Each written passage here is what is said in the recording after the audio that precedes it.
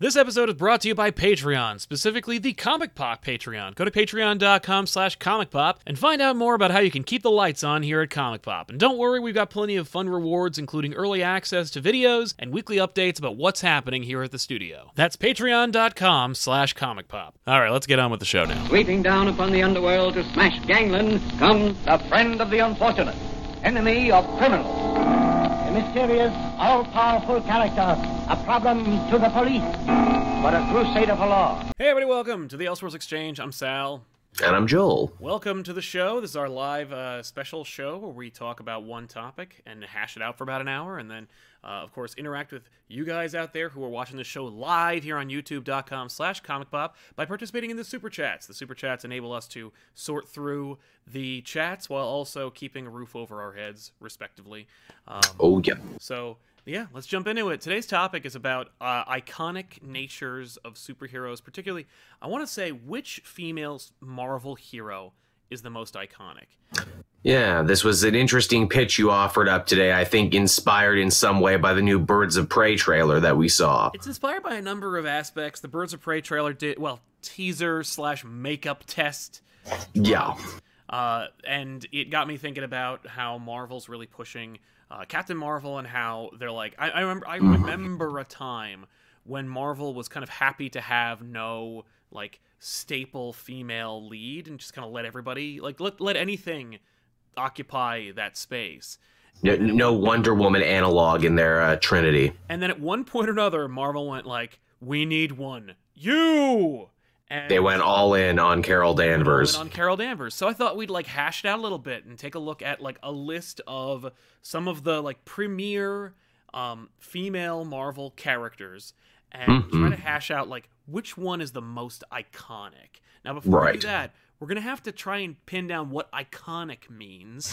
Yeah, this is very true because there's a lot of definitions to this one because you even said when we were discussing this topic, there's iconic and then there's fan favorite. I think to truly be iconic, you have to transcend the media of comics. I think you have to be established in a lot of mediums. And another perfect example, I have to be able to ask my mom and say, hey, Mom, do you know who this character is? And if they do, that's pretty freaking iconic. You're a household name at that point. Absolutely. Recognizability is a big deal across multiple spectrums, like you said. When it comes to Marvel female superhero representation, I'm afraid we're going to have to like take what we can get in that regard. It's been a very strange road for them, has it not? Well, it has a lot to do with the fact that like Wonder Woman had a good 25-year head start on most of these characters. Oh, yeah. And she also but didn't get a movie until recently. Well, she had a show in the 70s, which helped to inform the culture at large and cement her as like kind of like the only female superhero that people could identify outside of the sphere of comics. If you're a comic book fan, you got like a list of 4 or 5 women that could be, and you're kind of like, Carol? Really? We're gonna go with Carol? Okay, I guess you could try and, since she's never had a really strong identity, I guess we could just create one for her. And they've tried several times. In fact, you could argue they're still trying. Find me the correct volume 1 for Captain Marvel. You cannot, because there's so many. Yeah, but so there's a lot of criteria. I looked up the actual definition of iconic. Oh, did you know? For the most part, it means someone or something, in this case someone, that is a representation of something else. Being a symbol. For example, the Eiffel Tower is iconic because it's a representation of France. That was their... Yeah. So in addition to being recognizable, popular, I think it also needs to be inspiring. Yeah. And I think it needs to represent something. And now...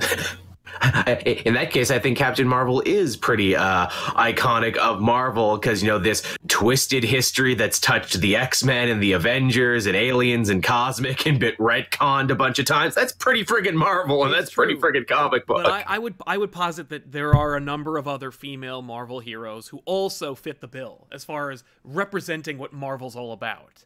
Right. We could talk all day about what Marvel means and what it is, but for the most part, I think we all here on this show know what Marvel is, and we could probably argue who represents Marvel most when we go through this list. So that's a pretty good topic in and of itself. Actually, let's write that down for later. What do these comic companies mean to us? What is quintessentially Marvel and DC? Right, exactly. What is Marvel? What is DC? And don't tell me one's gods who want to be men and one's men who want to be goddess. So like yesterday's news. That's trite and cliche, and we hear that a lot. So we've pinned down exactly what criteria we're going to go for here as far as what we need. She needs to have a history. She needs to be original. She's got to be recognizable. And in terms of Marvel, she's got to have a continuity. She's got to be part of the world of Marvel. It can't be a character that was created in a vacuum or a character that represents something else. It's got to be quintessentially Marvel. And, of course, there's a couple other ancillary things. Rogues would be great, but for the most part, it's hard to pin down. Everybody says, the most recognizable rogues gallery in history, Batman, Spider-Man, that's kind of it. I mean, look at, like, some of the most popular media heroes have some of the weakest villains. Captain America, Iron Man, Thor. Oh, yeah. Don't get me wrong, some of those villains have worked out to much acclaim. Justin Hammer. Yeah. Oh, good. That's more like a fan favorite for me. But like the Melter, the Controller, like the Wrecking Crew. Exactly. See, we're naming like incredible, rich rogues that everyone can name and identify across mediums. They keep coming back. But the reality is, like, you can't ding them for having a weak rogues gallery, because for the most part, like, everybody kind of does. Yeah, and I think we're proving more and more now in the modern age that you don't really need a strong rogues gallery if you have relatable, human, dramatic problems that you deal with. Miss Marvel Kamala Khan basically straight up said that in a fight with the Shocker recently, when the Shocker's like, oh, let me be your arch nemesis. Imagine how we could elevate each other. And Kamala's like, screw you, Schultz. I don't need an arch nemesis. I have real life problems. Get out of here. It's true. That being said, all you need is one. Sure helps. Dipping into the super chats, Mopey coming by saying the chat would like to start with one named Storm. She'll definitely.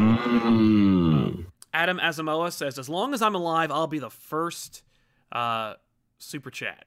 Well, you are not. I'm sorry, myself. But thank you very much for joining in and helping us out. Theodore Soli Engine says, obviously, it's Amazon from the Amalgam universe. Oh, yeah, that's strong. We can just end the show right there. It's Amazon. Amazon's nailed it. And we got both. We got two bites of the same apple, both universes. Hey.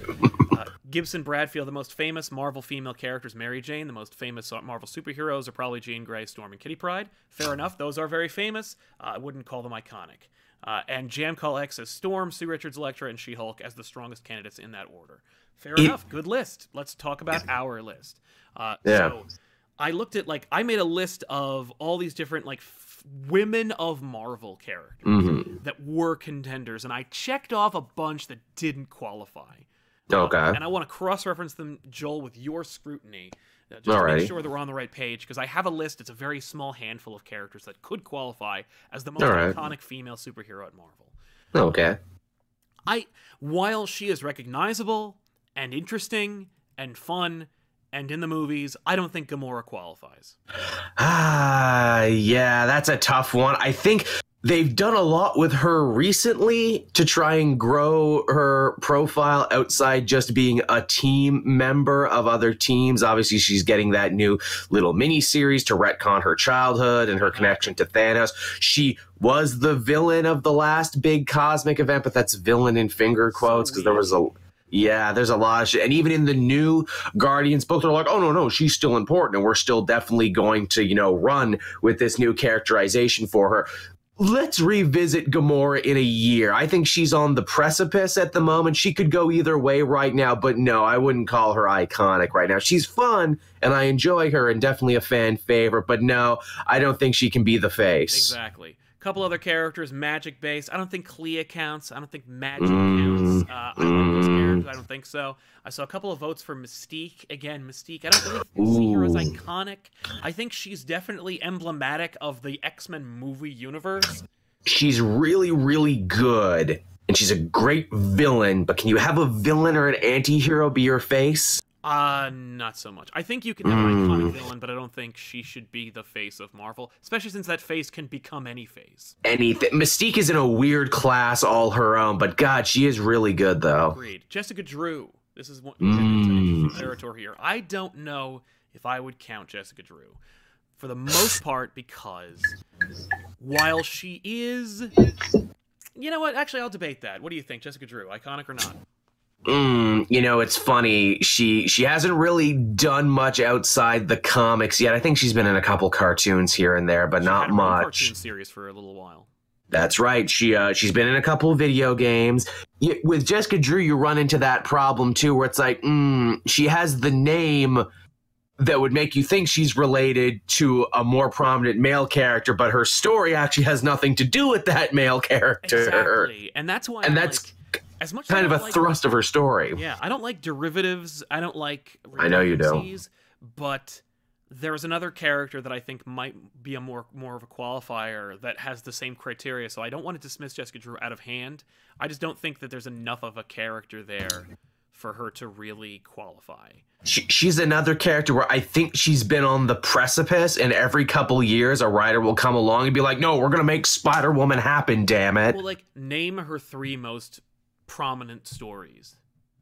I literally can't. Like, the time she was a Skrull Queen. That was pretty good. She got pregnant. Also that. You know, I mean, like, she plays pivotal roles throughout Marvel's history, but she's never been on the front lines as far as, like, being a prominent figure. She still needs that Matt Fraction treatment. She needs that person to come in and being like, all right, let's take this character and let's take it in a whole new direction and let's make this the must-read book of the moment. Agreed. Silver Sable, another character I think doesn't really count. I just don't think there's enough there. No, there really, and there's never been that much there. No. She's a cool design and a cool name. Agreed, and I think there could be something for her. I don't think she would ever quite reach that level. Sadly, I also think Elsa Bloodstone doesn't count, even though I wanted to view her the same way. She's a badass. She could be so cool, but no one wants to take that ball and run with it. You know what she could have been? She could have been the face of Marvel UK, and that would have been okay with me. What was it? Jubilee, Rachel Summers, Psylocke, Polaris. These X-women, I don't think count. I'm not dismissing X-women. Yeah. I don't think that any of those X-women really count. Rachel Summers, too complicated in history. Jubilee, I would say that's most of them. Jubilee, too much of a gateway character, and then after the gate had been closed, she was no longer relevant. What's she done recently, Jubilee? Psylocke, another one that's like, what? Like, in terms of, like, explain her origin easily to someone. That's rough.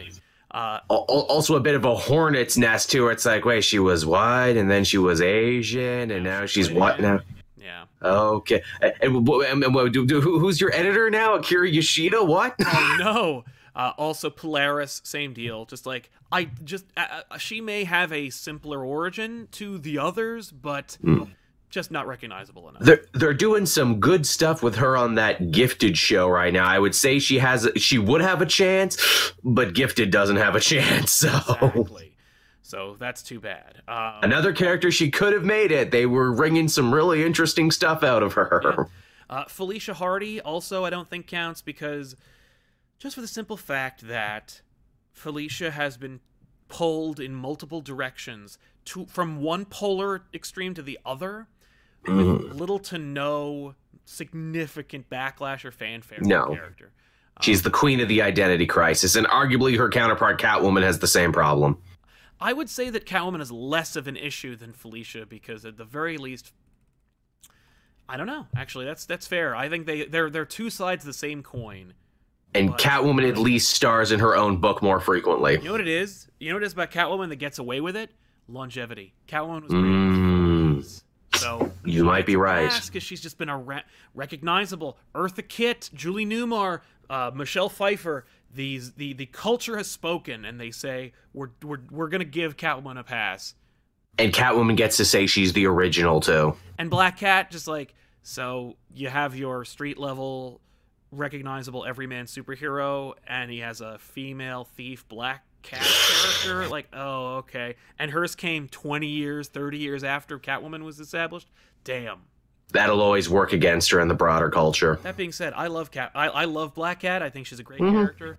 I just don't think she fits for this list. It's unfortunate. Jumping back into the super chats again, Nigel Red says Storm's definitely the most iconic, at least to me, especially since she's one of the few black women in comics that's positioned as a prominent leader. Good. And always has been. Good argument there. Your boy D Bim says it's my birthday, so I'm giving you guys a gift. That's how I. Happy birthday to you, my friend. Yeah, happy birthday, man. And thank you. Yeah, that's exactly how it works. So make sure every birthday. Render unto Caesar, by which I mean the Elseworld Exchange. That's right. Please stand by. Says rarely catch any of these streams, but I've been watching since the start of the show, and I just want to say, keep up the good work. Well, thank you. Please stand by. Thank you for standing by. And Will Bang says, shout out all the way from the UK. Well, good day. That's Australian, I'm sorry. I'm studying abroad, and if I ever feel like a little homesick, Comic-Pod gets the job done. Love the show. Thank you very much. Hey, we got ourselves an expatriate. Nicely done, sir. That means the world to us. And Chris Beck says, I'm late, but I'd say Rogue, Elektra, and Storm. Well, one of those got eliminated a few minutes ago. Sorry. I think we've burned through quite a few. So I've got a list here that includes a bunch of other characters that I think might count. Let me toss out a couple others that don't really work, I think. Okay, go for it. This is fun. I like this. Ooh, Pepper Potts. Getting some good multimedia play. Definitely likable. Definitely had an interesting history in the books, but I don't know, man. She's not regularly a hero. Sometimes she's rescue, but a lot of times she's not. The thing is, I think there's just not enough. There's not enough stories in which she was the agent of her own destiny. Yeah, that's not fair. They've definitely done a good job evolving her from just like, the girlfriend or the secretary. Mm-hmm. But, more work could be done. Now we're going to make things a little more complicated. How about Monica Rambeau? I like Monica Rambeau a lot. Has some interesting history to her. Is going to be in that new movie, so you got the multimedia play going. Will be in it. Her mom will be in there, but people won't be able to tell that difference. We'll be able to tell that difference. That's true, yeah. I think that it's sad. If you've ever read Next Wave, then you know what I'm talking about. But if you haven't read Next Wave, by God, read it because it's so funny. And yeah, it's it is. Also a great representation of like how Monica was treated throughout Marvel. She was Captain Marvel. Yes, for a long period of time. It's amazing, actually, how there was Marvel, he dies, and then the next Captain Marvel is a black woman. Mm-hmm. Cool. And she led the Avengers. Yep. And then one day she just didn't. And just gets no respect. And then she's gone through other names, and those names never really fit her. Kind of like Carol Danvers in terms of like Warbird and... A little bit. And what's the other one? Oh, Singularity. Oh, yeah, Binary, not Singularity. Singularity. That's another one, but... That's a whole other character. Man, Rambeau always struck me as like a Rocky-esque figure. Like, no, I could have been a contender. Yes, and she definitely... It's funny how, like, the Next Wave team will make fun of her because she always used her Avengers experience as kind of like her justification for leading the team and also for... like, justifying her being a pain in the ass and them being like, hey, look, it's Captain America, and she's like, where? And they're like, ah, ha, ha, ha, ha. They're never. And she'll still come back and stuff, whenever they do like a crew reunion or anything. They're like, hey, remember her? She was important, right? I feel like she was dealt a bad hand, but now's not the time to fix it. Yeah, history robbed her. She could have been a contender. Yes. What about Misty Knight? Again, I think to the street level, I can't name more than 5 stories in which she was a prominent figure. I love Misty Knight to death. I think people really loved her on the TV show, and I think they've kind of spun that into her kind of getting a breath of fresh air, new life in the comics. She had a whole little Daredevil annual and a little mini-series, and they brought back Daughters of the Dragon. Again... It's like the other characters we talk about where it's like, man, you got to put some work into them. If someone just grabbed the ball and ran with it, I think you would be able to, really make them a contender. You wouldn't have to put a lot of work into Misty Knight, no. But they never seem to. No, they don't care. They're not focused on that. And I think that has a lot to do with the fact that, like, while the culture is ready for Misty Knight or Monica Rambeau to really break out, the people who are interested in doing that are more interested in having that happen with a character that they created that they can then get royalties on. Yeah, or, just like, retreading past stories. Man, she had such a great status quo change, too, in that Jeff Lemire book where it's like, oh, Shield is gone, so I'm like keeping tabs on superheroes now. I'm like the superhero like warden officer. That would be cool. Like make her the head of a Shield that's not Shield, and now everyone has to report to Misty. Yeah, and unfortunately, while that is a cool, convincing story that gives people like a great opportunity to get into her character, it doesn't really elevate her to iconic status. No, it's rough. To some, not to all. She's an icon in my heart. I'll always love Misty Knight. And similarly, Bobby Morse, I think Mockingbird, yeah, was dead too long, and then never really given a really strong foundation to become anything other than whatever she is now. Like Mockingbird, I remember when they brought her back after Secret Invasion and going like, why Mockingbird? And then them launching that Mockingbird Hawkeye series and that not selling and not doing well and nobody really caring, and then her being relegated to like, okay, I guess she's on the Avengers, even though we kind of learned our lesson and said no, like no D-list Avengers. Then she was a Shield liaison. Then she was in a relationship with Spider-Man for a little bit. By the way, that jump between those two things is like 5 years. So it's like, and then 5 years later, they gave her something else to do with Spider-Man. She became a Spider-Man supporting cast member in then she got the richest supporting cast in comics. Yeah. So then she got her own mini series there that was a critical darling, but didn't really do much for her character within the world of comics, which is a shame. Again, she's another one where it's like, man, if you just took the ball and ran with her a little bit. Yeah. Similarly, like she was on TV. She could have had her own show. Yes. Would have helped. I don't think enough. That was a ton of setbacks. Hey, you're one of the most popular characters on the show. People love you to death. You want a spinoff? Ooh, the network doesn't want your spinoff. Sorry. Yeah, and we'll write your boyfriend back into the show, but not you. Ouch. This one's gonna hurt, but I don't think she counts yet. I think she could get there, but I don't think she's here yet. X-23 Laura. Oh man, again another one. Yeah, give it time.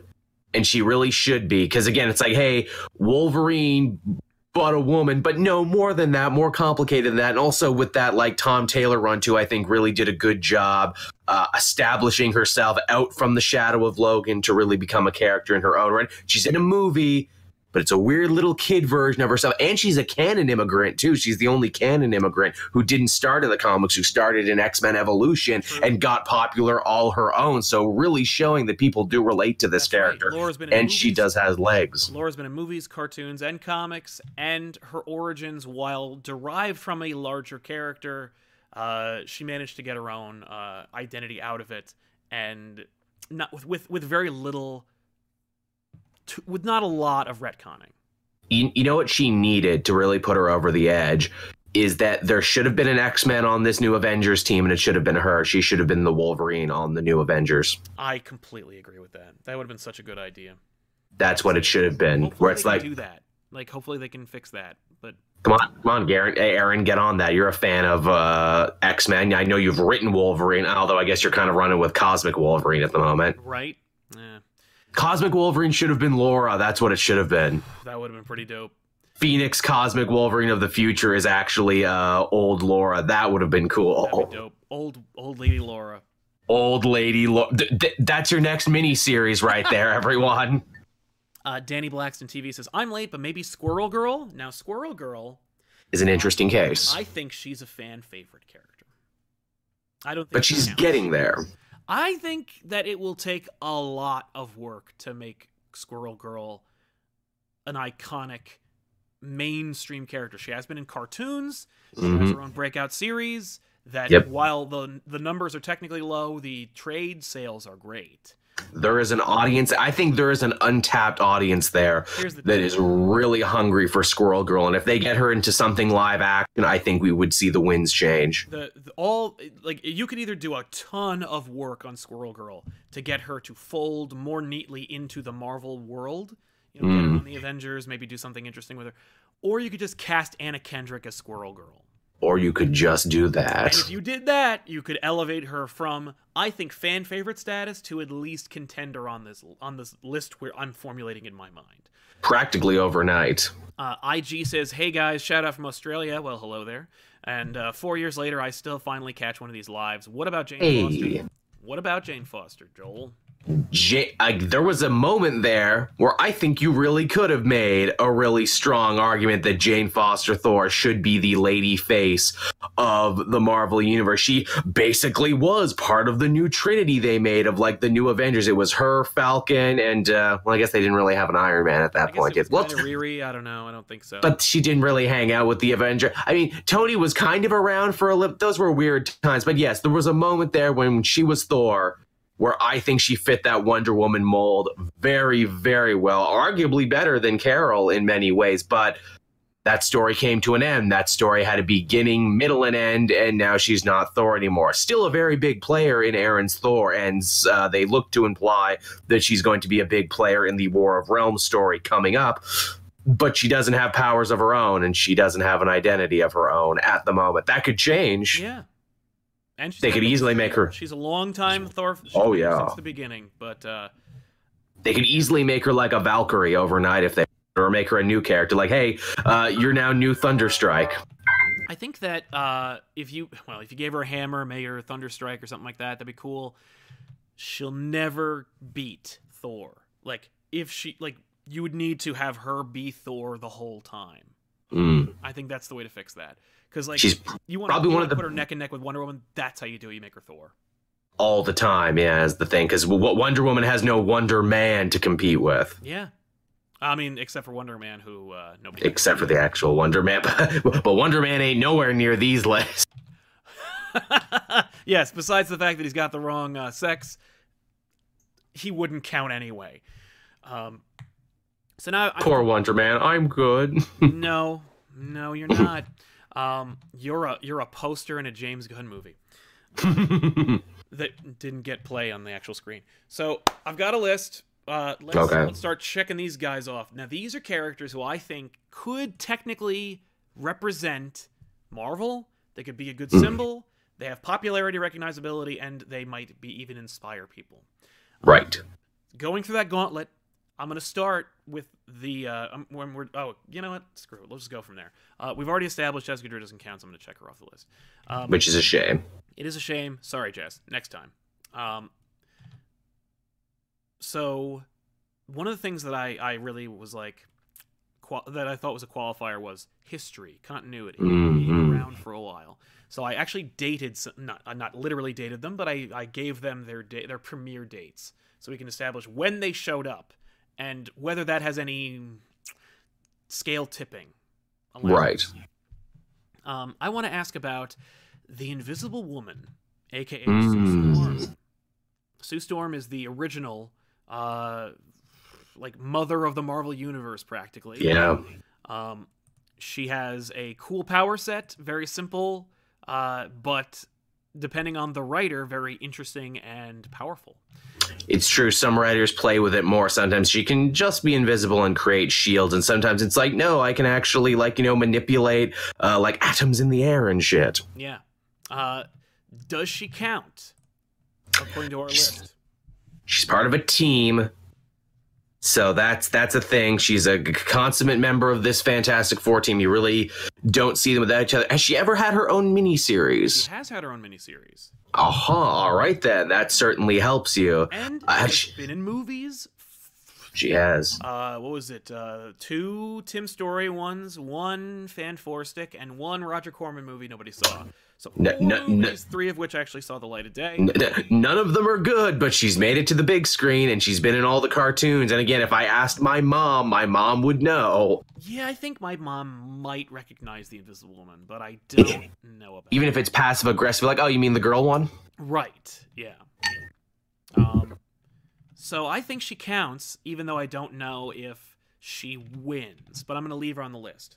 I don't think Marvel has ever put her on a pedestal. I don't think they've ever put her in a position to be more important than just the mom on the Fantastic Four. But if they did tomorrow, it would be fine, and I think people would accept it. Well, and Sue is an icon. She is inspiring. She has done some incredible stuff. What is the other thing? She was pregnant and a superhero. She has a mom and a superhero. She can balance everything. Yeah, exactly. So she's the ultimate career woman. You can have everything, ladies. Yeah. So that is pretty inspiring. So I think she counts. That's pretty straight. Yeah, an argument could definitely be made for the Invisible Woman. Yeah. So all right, leaving her on. What about? Now I had some trouble with this one. This was I was like, do we pick Nadia Pym? I think she's too recent, and I don't really have more than like one story where she was super awesome. So I was going with just Janet Van Dyne. Janet Van Dyne, another one, just so much history connected to this character. She is in the movies now. Took them forever to get to her, but she's there. She is in the movies. She was in one really, really good cartoon. In fact, this might be the best version of Janet Van Dyne I've ever seen. It's a good version. Heroes. That being That's said, a really good version. Unfortunately, I don't think she has enough agency. I don't think, despite the fact that she premiered in 1963, I don't think Janet Van Dyne has ever gotten out from under the shadow of the slap controversy. Yeah, that's a rough one. Has she ever had a mini-series to herself? I believe she has, but don't quote me on that one. Because again, being able to carry a book on your own, I think, is pretty strong. She's always been a really fascinating supporting character, and she always could have been more. And you're right on the whole. She lacks so much agency in so many stories she's in. Yeah, because she's a founding member of the Avengers, but she has to keep reminding people she was. People that she's an elder statesperson of the superhero community and someone very respected in stories, yet who never really parlays that into anything, which again is such a shame. It is. So I as much as I want to keep her on the list, and I think she contended, I don't think she counts. And another career woman who does everything, which is very inspiring. And she even adopted Nadia, so she's an adopted parent too. Yes, she's parent, fashion designer, Avenger. She's got a lot of cool things going for her. I don't think that if Marvel was going like, we need somebody who's gonna like really fit that mold / identify the most iconic female character in our pantheon, I think Wasp deserves to be considered. I don't think she gets it. Heck, overcoming an abusive relationship and coming out on the other side of that strong and and everything, that's pretty inspiring too. But again, Marvel doesn't like to concentrate on that because they don't like to remind you that's a thing they did, except for when they do, which is also a lot of the time. Right. So from her, just going in order, September 1963, they create Jean Grey. Man, it's hard to discount Jean Grey for being as important and iconic. Definitely just in terms of images, she's all over the place. You see her, she has some of the most defining images. Her as the Phoenix is probably one of the biggest touchstone stories, not only of X-Men but of comics. I mean, heck, one of her aliases was Marvel Girl, wasn't it? There for so the company's name is in her name as well. That's a good point. She is Marvel Girl.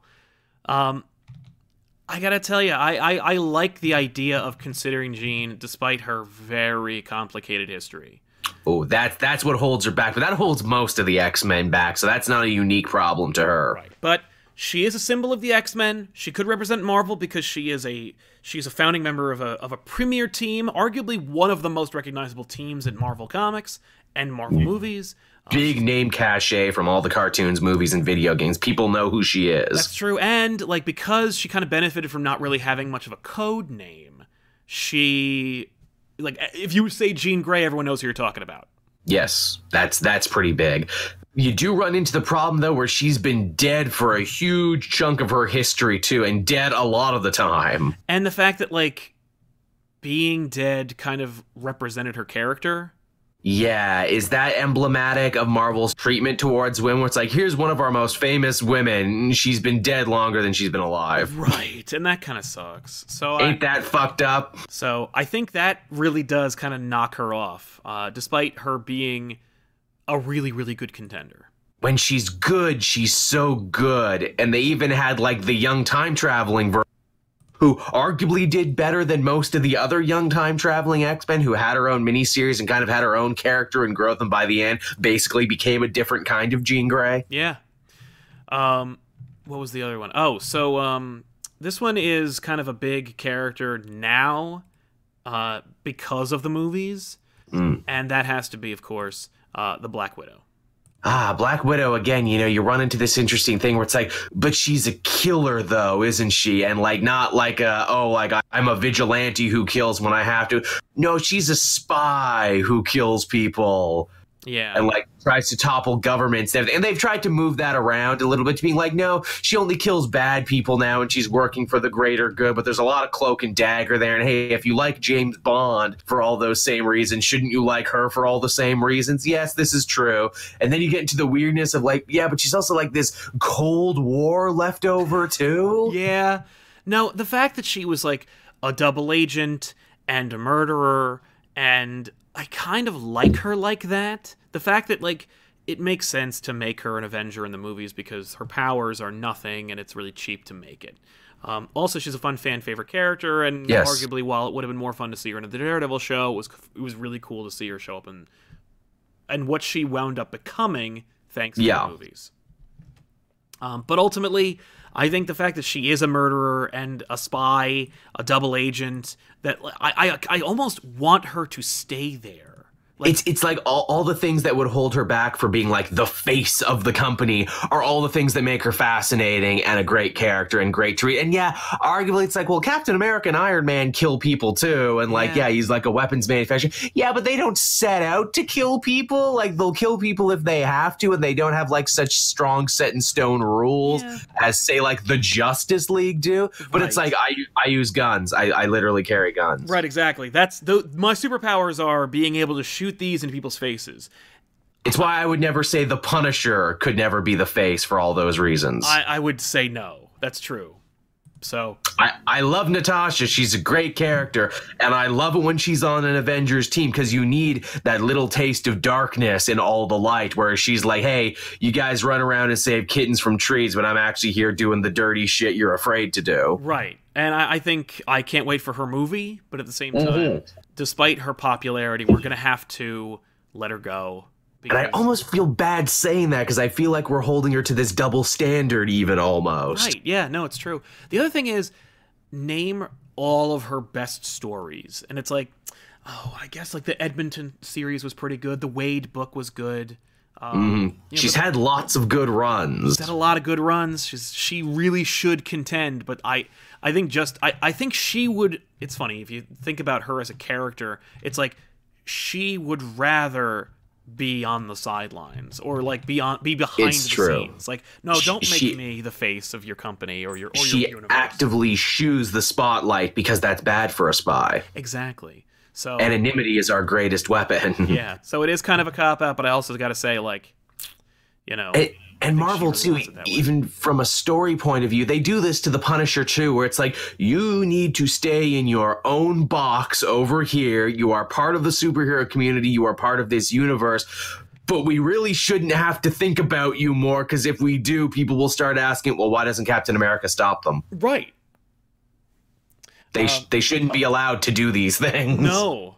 But you know what? It's because Cap is a soldier, but he's also a realist, and he understands, like, sometimes you need Natasha. Which that's fascinating. And even right now, Rosenberg is playing with this in his Punisher book and in a couple of the other books where it's like there is a Black Ops Avengers team of like Bucky, Hawkeye, Widow, all the heroes who aren't afraid to kill some motherfuckers. And like, Steve knows. He wants plausible deniability, but he knows. Yeah, he's aware. Kevin Meyer says, Jean Grey, Storm, Black Widow, Invisible Woman, Carol Danvers, She-Hulk. One of these for sure. You guys rock. Thanks for making the show. Thank you, Kevin, for helping us out. And good list. Rusky9110 says, gonna miss today's live show, but I still like to give a bit to pick to my favorite podcast. Well, thank you, Rusky. Thank you for coming by. Sorry you couldn't make it, but hopefully you'll catch it on the rebound. Also, Will I Am Golden says, speaking of murderers, Elektra. We talked about Elektra already. I don't think she counts. She's very interesting and very cool. And also you run into the problem. She's been a bad guy arguably longer than she's been a good guy. Not only that, but like infamy is not recognizability. That's a problem. About, like, by and large, I'm not one of them. I love Elektra in Daredevil Season 2, and in The Defenders, I think Elodie Yung did a great job. I like the characterization and the use of her character, but most folks... She's a little different from the comics. They change a couple things that I think change the whole character, but worse than that, most folk don't like her. Like, they don't like her in that show. They don't like her Jennifer Garner movie. They didn't like her in the Daredevil movie. Less said about that movie, the better. Like, she may be recognizable, but it's more like, hey, do you know who Elektra is? And they're like, do you mean that god-awful Jennifer Garner movie nobody saw? And it's like, yeah, that's the one I mean, I guess. I think Elektra falls into the same pit as Mystique does, where it's like, you're a femme fatale, you're fascinating. Sometimes you do the right thing. Mostly you do the bad thing, though. Mostly you're self-serving, but God, are you fun to watch. Yeah.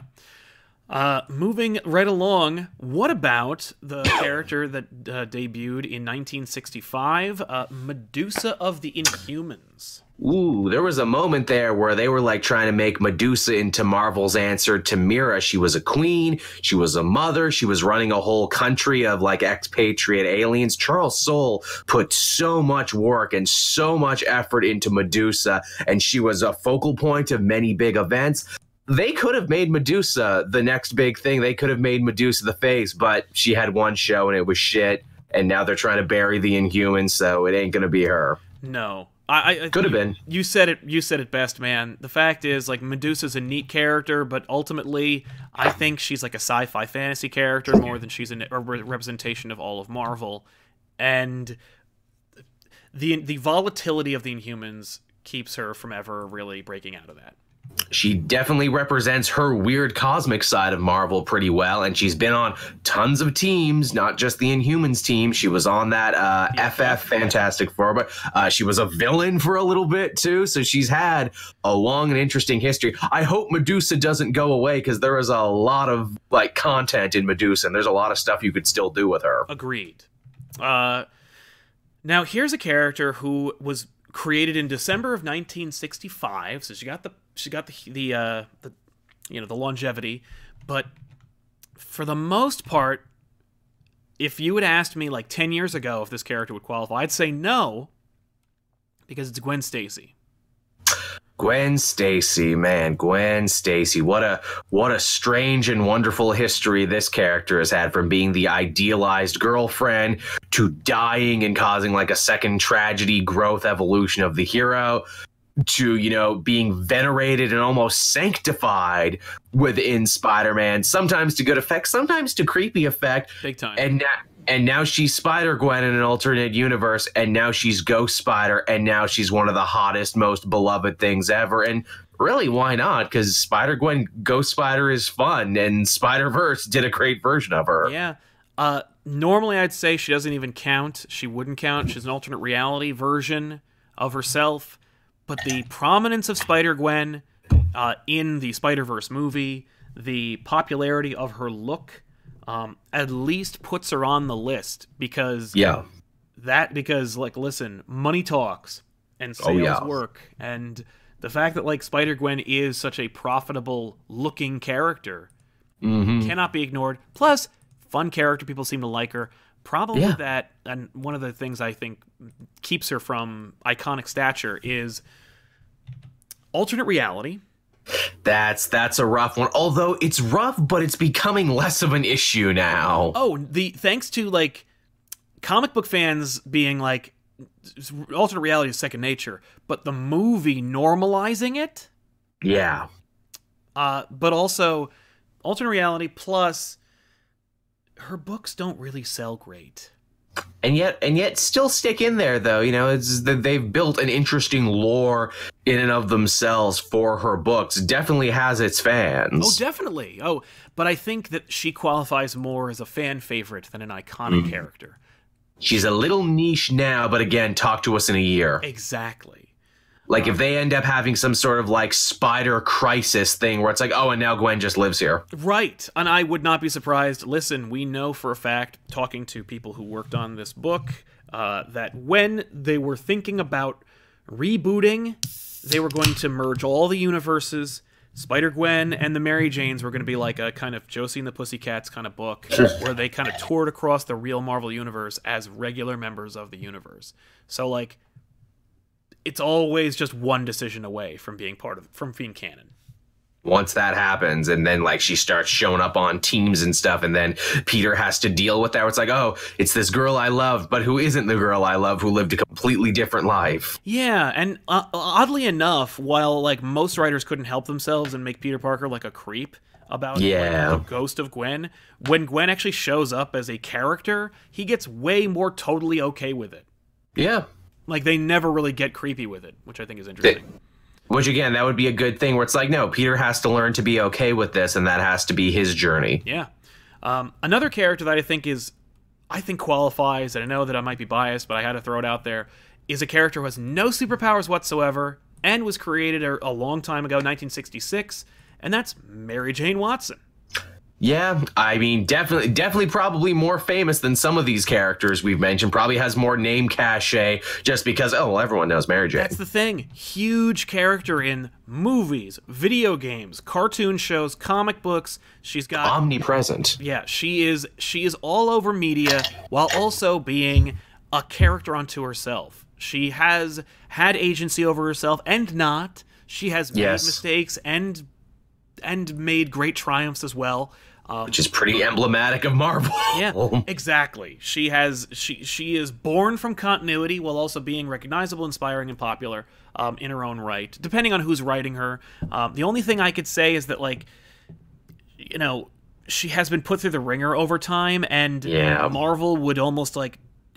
Whereas Marvel was very proud of that character being so representative, to the point of, for multiple years in a row, making her a card in their superhero card lines, their trading card lines. I think that says a lot. Mary Jane was one of those like regular people characters, or one of those regular people cards, for a number of years. Marvel's very proud of it. Nowadays, Marvel's kind of like, Mary Jane is Spider-Man's girlfriend in the video game, and yes, we all liked playing her little mission, but like, let's not get too wrapped up in who she is. I think Marvel's just so obsessed. She was briefly Iron Spider and briefly Venom in that alternate future. Oh, yeah, that's right.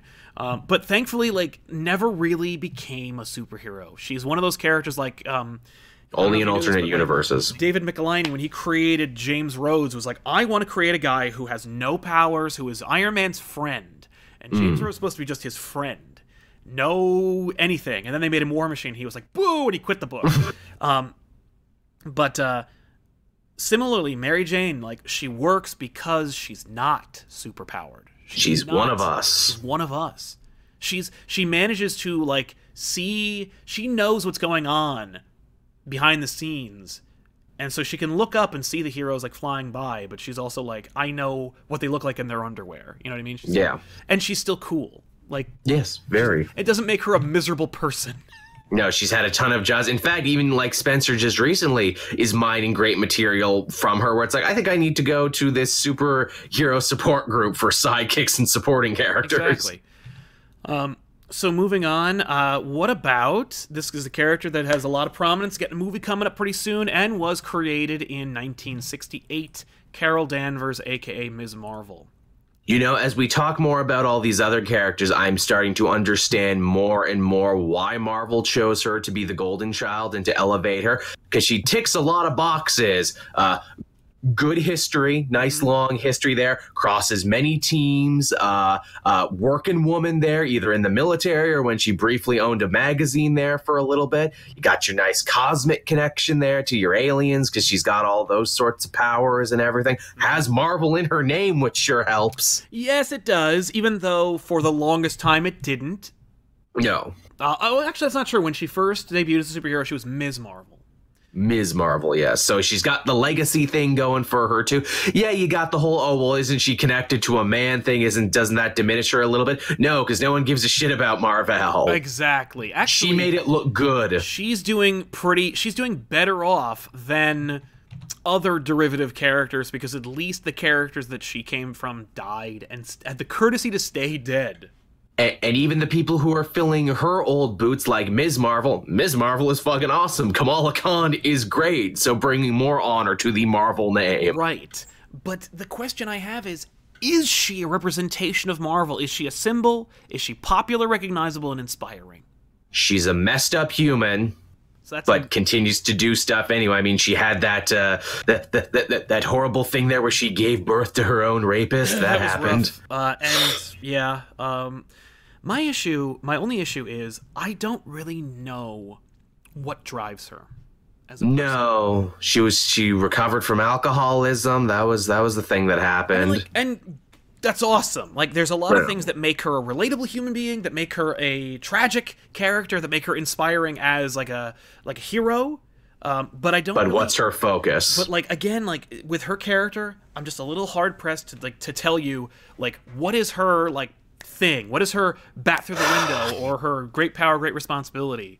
It's whatever the writer at the moment says it is, and she's gone through several writers who have tried to crack that nut and crack that code. And ultimately, like, that's not a symbol. Like, that is whatever No. I mean, like, and it's not, that's more like a stem, like, that's a T cell. That's like, I need you to be this now. And, like, And you know, man, and they've tried so hard to be like, hey, I'm the fun-loving member of the team. No, I'm the hard-ass member of the team. I'm the military one. I'm like I'm the one with the service record, or I'm the one who has a legacy to uphold, or I'm the one who wants to be the best, or I'm the disciplined one. You know, the world where I was everyone's favorite hero. Well, I want to be that hero again. Yeah. And I don't care if you like me, but sometimes I really care if you like me. Right. And I think that, like, there is potential for her. And like I said, like, if Marvel just, like, laid off the whole we need someone to be this thing and just let her grow, Yeah. she could have been like that all on her own. Ironically, like Miss Marvel, who they let grow organically with the same writer for almost 100 issues, and now, ironically, the sidekick legacy character is more fully formed than the other one. And that's the thing that's going to come up. By the way, like, she has every potential to still be that way. And maybe the movie could fix it all. Like I said, like, literally, Squirrel Girl could be an A-lister if Anna Kendrick played her.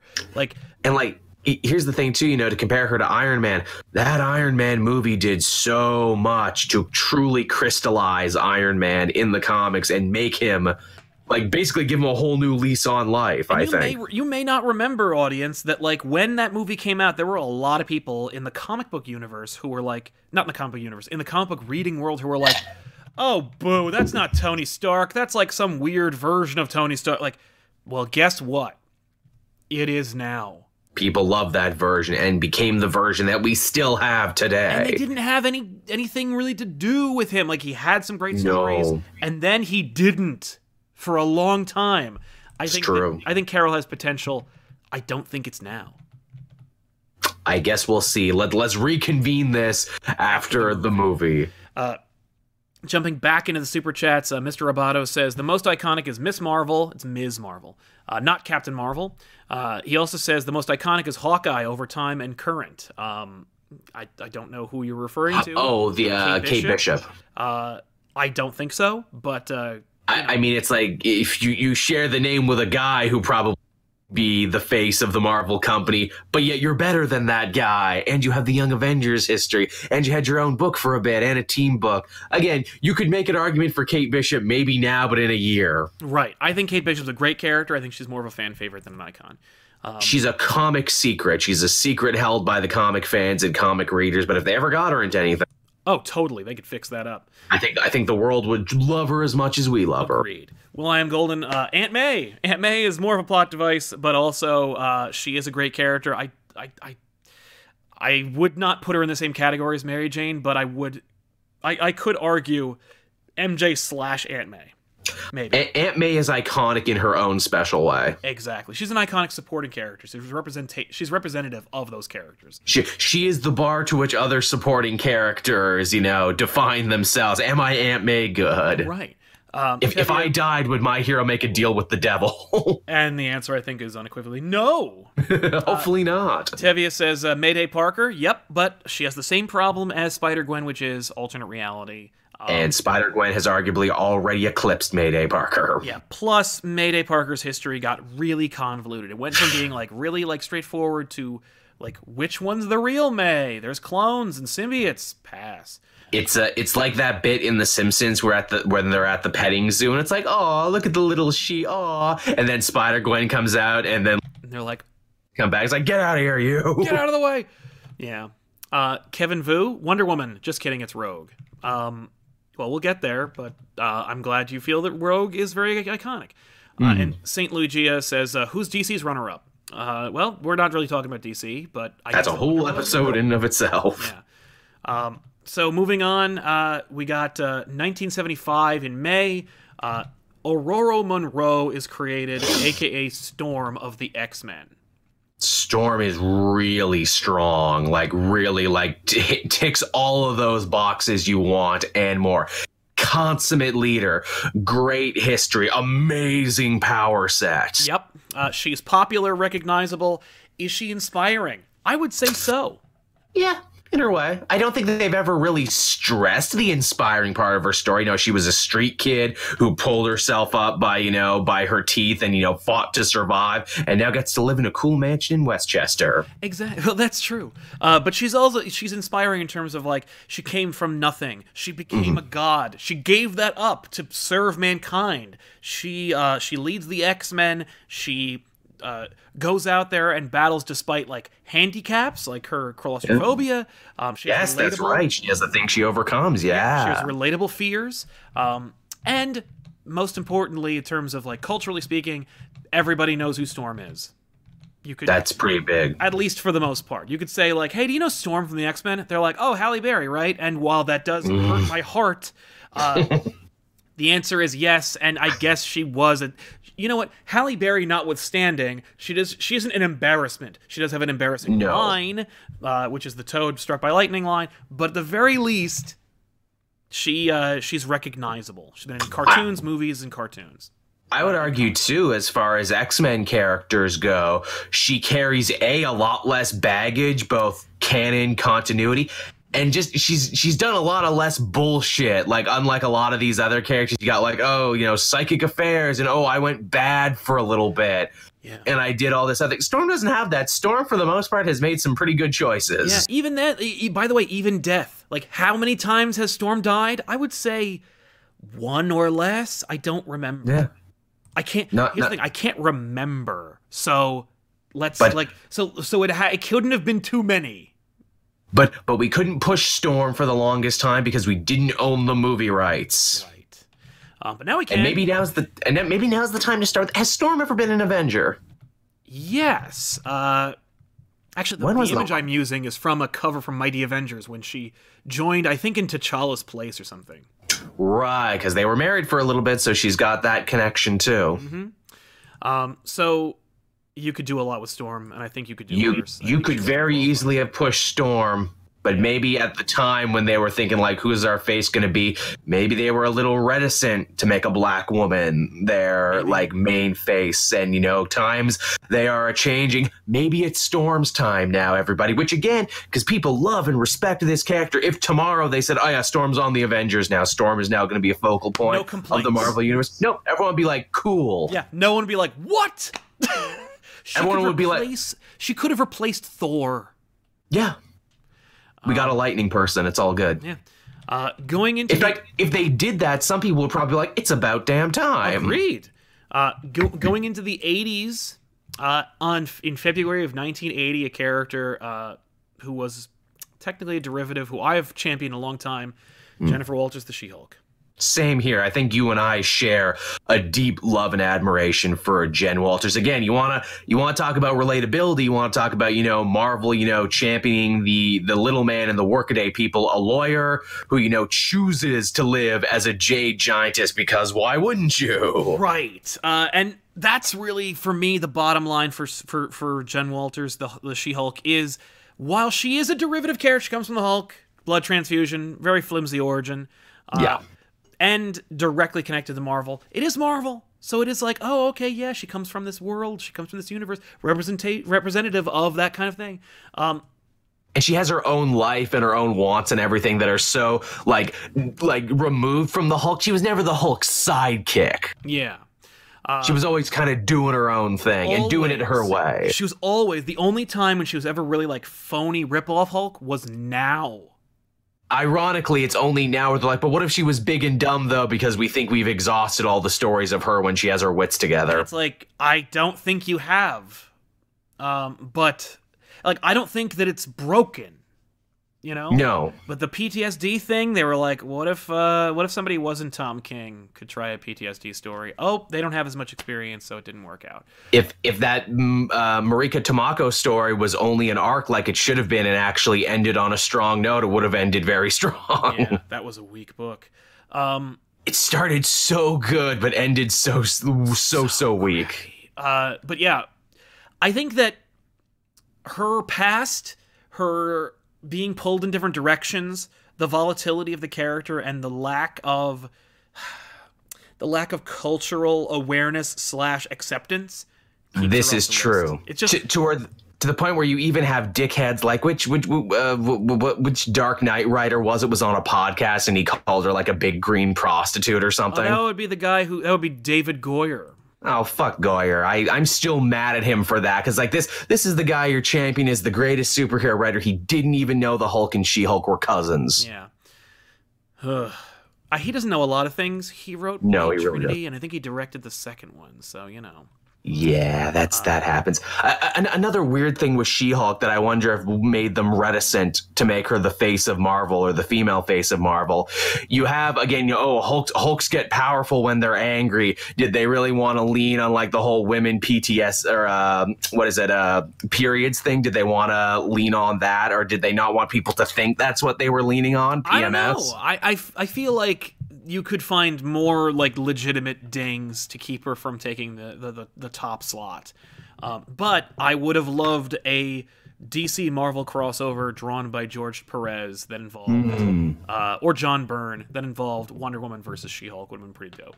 That's a fight we really like to see. Also, too, another thing about Jen Walters, She-Hulk, sexually activated woman, has a lot of partners and doesn't really catch a lot of flack for, which I think is very important. Except for the time she banged Juggernaut, but then they retconned it, so she didn't. So, you know. But yeah. At the same time, like, she's got a lot going for her. I think it's just the problem ultimately is the name. I love her name. Yeah. I think she works, but like, if you say outside, like, oh, She-Hulk is going to join the Avengers, they go, She-Hulk? Yeah. What? Really? And it's like, what do you mean really? She's been around since literally 1980. Like, what are you talking about? Trust me, I've had these conversations with people who aren't trying to be dicks. Mm-hmm. People, but it just don't happens. Accept it. She was arguably Deadpool before Deadpool. She was breaking the fourth wall and being funny too, even before that. Subversing comic norms even back then. So she's got that working for her too. Yeah. Crap, did I get a picture of this person? Because there's a lot to love about She-Hulk. I agree. I feel bad that like I gotta cut her from the list, but another bad thing that just hits me she has working against her too, the weird rights limbo that Hulk and Hulk characters seem to be stuck in right now. Does Universal own them? Does Marvel Disney have to ask? What is even? You gotta consider that when we're talking about premier Marvel characters now. Then, in 1981, November of 1981, they created Rogue. Yes. Does Rogue count? Rogue is definitely a fan favorite. There's no way out of that. People love her. She has a ton of stories. She's iconic in the cartoons, although arguably that version of her is an interesting little time capsule of her. Yeah. The thing that the one I have up is the one everyone remembers because of the cartoon. And you know what? That cartoon was dope, and there's no reason not to, because it was a great distillation of everything you like about the X-Men. It sure was. I wonder if on some level, too, maybe that's another reason that led Marvel to pick Captain Marvel. What's like, well, people like Rogue, and she only has her powers because of Captain Marvel. Let's just make it Captain Marvel. Right? I don't know. I mean, but like Rogue, she is popular. She's recognizable. She's inspiring in terms of being like, she's got to overcome her own personal physical limitations. Everybody knows her from the movies, unfortunately. Problems with intimacy. That's relatable. Yeah. I think that ultimately it's just there's not enough. There's not enough like tremendous stories about Rogue, and the version that everybody likes is like not a very long-standing version of the character. It's like an isolated time that they try to get back, but it's not quite the same thing. She's a really great team player. I love Rogue. I think she's a fantastic character, and I can't bring myself to vote for her. And again, too, like most of the X-Women, you run into that problem, so much baggage and so much bullshit to unpack. Yeah. Back in the Super Chats, Kevin Vu says, I don't know if Wasp is iconic to me. Well, that's why we dropped her from the list. We love her, but it was hard. She had to be dropped. Some of these cuts are harder than others. It is. Mr. Roboto, is Sasquatch iconic for Canada, or is it just Puck? Joel? Alpha Flight isn't iconic in Canada, nor is Captain Canuck, nor is any of the stuff that's actually designed for us. Mm-hmm. No. Because it's mostly Americans who just made it up. We like Deadpool and we like Wolverine because, they were actually designed to be Canadian, so that's pretty good. No, I agree. Cam says, is it weird that some of Spider-Man's girlfriends are probably more popular than like 85% of the superpowered female characters of Marvel? I don't think it's weird. I think it's actually like a great testament to how rich his rogues gallery is and how terrific the stock of writers were who worked on Spider-Man for so long. Spider-Man is so popular, you just got to date him to up your numbers. Yeah, I mean, like, literally, Spider-Man is so popular, his girlfriends outrank superheroes on the most iconic female characters in Marvel lists. Now, that's a story they need to tell at some point, people getting all pissed off about that fact. Yeah. The other character I want to talk about, is two more left, is a character created in 2001, and that's Jessica Jones. Is Jessica Jones an iconic representation of Marvel Comics? She is certainly human and broken and tries to overcome her demons every day. She is a survivor of horrible trauma. Mm-hmm. She's baked into the Marvel Universe, but kind of retconned to be baked into the Marvel Universe. I think she's an excellent example of how you can use comics as a medium to be like, no, they were always here. Well, I mean, like, the fact that she is a retcon says to me, hey, that what's more Marvel than a retcon? Exactly. She's a working woman, owns her own business. She's volatile as all hell most of the time. But she's married to Luke Cage now. She's calmed down a bit, so she's actually grown quite a bit. She's a mother now. Yeah, no, it's true. And it's still working. There is a lot to like about Jessica Jones, and boy, did I love that Christian Ritter version of it. Oh, yeah. Not only that, but she also is a great, like, she's not quite a superhero. She's more like a dark reflection of Marvel. Yeah, I tried that, and I don't want to do it anymore. Yeah, I think that's really fun. Ultimately, I put it in there for cheekiness. I think she's a great character. I think she's a fan favorite. And I think in like a dark mirror version, she is definitely like a great icon that represents Marvel. She's almost an anti-icon in a way. That's more like it, exactly. She goes so far, she almost comes back around again. Yeah, no, it's true. So I would love to make her an icon. I would love to put her on. She's iconic to me because I love death. I would love to put her on there. I don't think they'd ever put her on there, even though the same reasons that you argue, oh, she can't do that. Oh, she drinks, she fights, she swears, whatever. Yeah, Tony was an alcoholic too, and so was Carol, and so was everything else. Why should that be a problem for her? But she doesn't wear a costume, though. And her costume was like more like a parody on 80s costumes to begin with. So, and it's like, well, Wolverine and Luke Cage don't wear costumes a bunch of the time, and they get to be Avengers. Why are we holding Jess to these weird standards? Yeah, I think that, like, as much as I, like, in a corporate way, I gotta say no, but I also think she's great, and I want, like, if I were in charge, I would want people protesting every day, being like, Jessica Jones deserves to be an icon. It's also, too, where it's like, are the majority of male writers afraid to make an abrasive, opinionated woman the face of their company? Yeah, and I love that idea, and I want that to be a conversation. I would have pushed for Jessica Jones. I would have pushed for her to be in that role. In fact, the more we talk about it, the more I'm like, why not Jessica Jones? Right? Exactly. Like, that's very Jessica of you. Yeah, why shouldn't she be? And again, too, it's like a lot of the stuff you like about Carol, she has too. In fact, they're friends. And they're friends, and they always forget that. Whenever I see Jessica Drew and Carol being like, we're best friends, I'm like, what about Jess? How come you haven't called Jess? Yeah. What was it? In the Super Chats, Will.i.am Golden says, Misty Knight and Colleen Wing. We did talk about Misty Knight already. Colleen Wing, no. Colleen Wing's a bit of a package deal. She's done much better after being on the show to the point where she literally steals the show from Danny in the last season. I would rather have watched that show than his show. Yep. But that's not enough to make her an iconic superhero. She was the only competent character on that show. Yeah, exactly. And finally, created in August of 2013, what about Ms. Marvel? Oh, I've carried a torch for this character since day one. I think she is her only real competition would be Miles, but I would say she's the best young teen hero created in a while. In fact, you know what? I'm gonna be nuts here, and I'm gonna say, yeah, she actually eclipses Miles because Bendis wrote a lot of crap in between Ultimate and when Solid in a Mid took over. Miss Marvel's never had a bad issue under G. Willow Wilson. It's all been good. And even through, like, you know, universe redefining stuff and crossovers, Miss Marvel's been allowed to grow and thrive organically. And she made a huge impact culturally. And she's in a bunch of cartoons and video games now. And there's talks of trying to do a live action version. But oh my God, they're actually taking their time because they want to do it right, because they actually know the lightning in the bottle they have here and they don't want to fuck it up. Yeah, no, it's true. She's a Target costume. She's a Target Halloween costume. Yep. Like, she's incredibly representative of Marvel. Of the today. now. Yes. And she has the legacy name, so she also comes from the continuity of old Marvel. She's popular, recognizable, and she's symbolic of not only her own culture, but also of Marvel itself.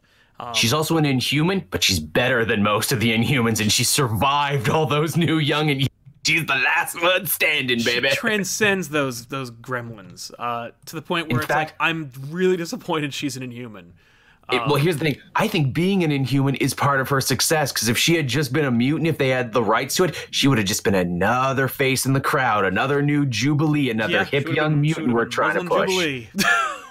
She would have been 2013 Jubilee, but no, because she's an Inhuman, she's a big fish in a tiny little pond. No, that's true. So, for the most part, our list involves 4 women who could be the most iconic representation of female heroes at Marvel, and 1 teen girl. Yeah. Oh no, I'm gonna call her woman because she's feminine. You know what I mean? She's always a woman to me. Exactly. So you got the Invisible Woman, Mary Jane Watson, Storm, and Ms. Marvel. Yeah. I think we could do worse. I think this is a great list. I think this is a solid top. Pretty diverse list too. Yeah, and you could make solid arguments for pretty much all of them. I think ultimately MJ might get knocked out of this list because she's not quite a superhero. Not really a hero. The Miss more Marvel qualifiers you add, the more you can knock people off. It's true. Miss Marvel too, you know, just so people don't think I'm showering endless praise, although it's deserved. She's young, she's new. She's only going to have her second writer just recently. And again, I don't think Solid in a Mid is going to whiff it, but he could. No, it's true. Yeah. The fact is, if she never got a good writer again, or if somebody like really tanked her series, like they put her in space or something, yeah, you could really, we would have a very different list, or we'd have at least 1 fewer on this list as a result. Because I fully understand that a big chunk of Kamala's success is the perfect symbiosis of writer and creation. They are one. Yeah. Cam says, weird how none of those were Carol Danvers. It's not weird. We actually went through a whole hour and a half long show where we kind of whittled it all down. But listen back to it sometime. Exactly, but you might enjoy it if you watch the whole show. So the list here, I mean, like, you could add a bunch of qualifiers like colors. And I don't mean I'm talking about like iconic colors. Yeah. Who looks great on a poster, on the Avengers, on a lunchbox, as an action figure, as a costume, on TV, movies, cartoons, comics, everything. Ultimately, if you were to talk about just colors, Ms. Marvel takes the cake because she's the classic red and blue. It's the most iconic color scheme in American comics. Boy, is it ever. I guess why. But like, I'm not going to give it to her because of that. I think that, like, any of these women could just step right into the spotlight and take over as, like, I represent this company. I represent this universe, I should say. And Storm's had lots of costumes and lots of good looks. I still push for punk rock Mohawk Storm every day. It is pretty great. You know, I grew up with the silver suit because of the cartoon, but I really do also a classic. But I like the black and gold one. That's also really solid. That's what she's rocking now. The Cockrum suit is my jam. So out of these 4, Sue Storm / Richards, Mary Jane Watson, Aurora Monroe, and Kamala Khan, which one for you out there in cyberspace sorry, out there in the internet, think is the most iconic, should be the most iconic, it should be touted, put on the Marvel, like multimedia bandwagon. Mount Rushmore. Yeah, who are they gonna throw out there and push and go like, this lady's got to get a movie, we got to get her on those cartoons, we got to put her on the Avengers, got to make the whole thing happen. Which one of these four would you recommend? And well, maybe we'll do another one for DC and challenge Wonder Woman. Yeah, to be like, who could knock this woman off her perch? Is anyone mighty enough? Yeah, my pick, by the way, maybe Big Barda. But so let's wrap it up here. Ladies and gentlemen, I want to thank you so much for these amazing contributions, for a terrific conversation. Thank you, Joel, for joining me and having this chat. Always a pleasure. And we'll see you guys next week with another episode of the Elseworlds Exchange, of course. If you want to catch more and listen to a special bonus show that comes from this show, go over to patreon.com/comicpop. And find out more about like early access to videos, weekly updates behind the scenes about what goes on in this channel, and also a bonus special podcast that no one else can get except for you over on that thing, because it's all ingrained. Like, it's not like somebody can share the link. You need to be a patron in order to listen to the show. Oh yeah. So thanks a lot for joining us, everybody, and we'll see you guys next time. And of course, stay tuned today for more stuff. Maybe there's a Purple Channel thing going on. Also, back issues will be launched tonight around like 9 o'clock. Eastern Standard Time, of course. Anyway, we'll see you guys next time. So long, everybody.